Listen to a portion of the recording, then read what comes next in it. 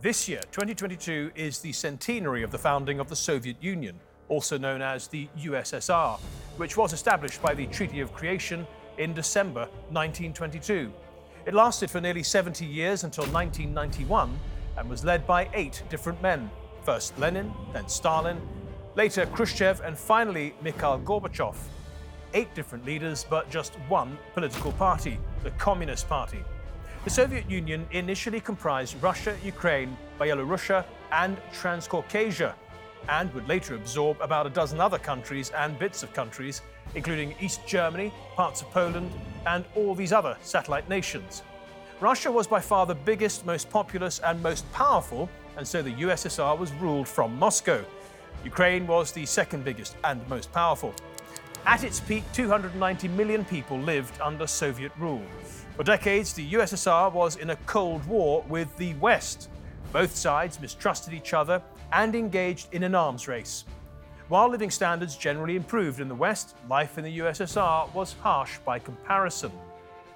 Eventually, after years of negotiations and summits, the Soviet Union dissolved in 1991. Gorbachev, the last leader of the USSR, was credited by many as having ended the Cold War. But last year, on the 30th anniversary of the Soviet Union's collapse, a 90-year-old Gorbachev complained that the West had become arrogant and self-confident after the Soviet Union collapsed and had declared victory in the Cold War. He went on to say the winners decided to build a new empire, hence the idea of NATO expansion.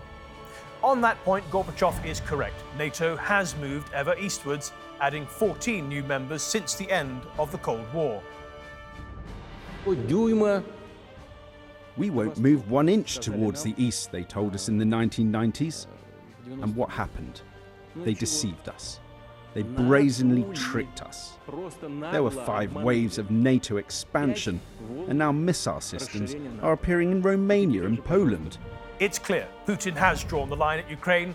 It's just too important for him for a variety of reasons. A long shared history, including within the USSR, is just one reason.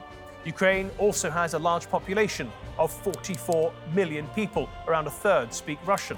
And Ukraine is the biggest country in Europe after Russia, and they share a border more than 2,000 kilometers long. So Putin is determined to end Ukraine's NATO membership application, which began in 2008. This is why in December last year, with over 100,000 Russian troops on the border, Putin demanded guarantees from the West that it would not make Ukraine a NATO member. You must give us guarantees. You must do it. Immediately. Now. We won't be palmed off with decades of idle chatter about the need of security for all, while the other side carries out its own plans. Well, thanks for watching our program. If you liked it, please give it a thumbs up, share it with your friends and family, and even subscribe.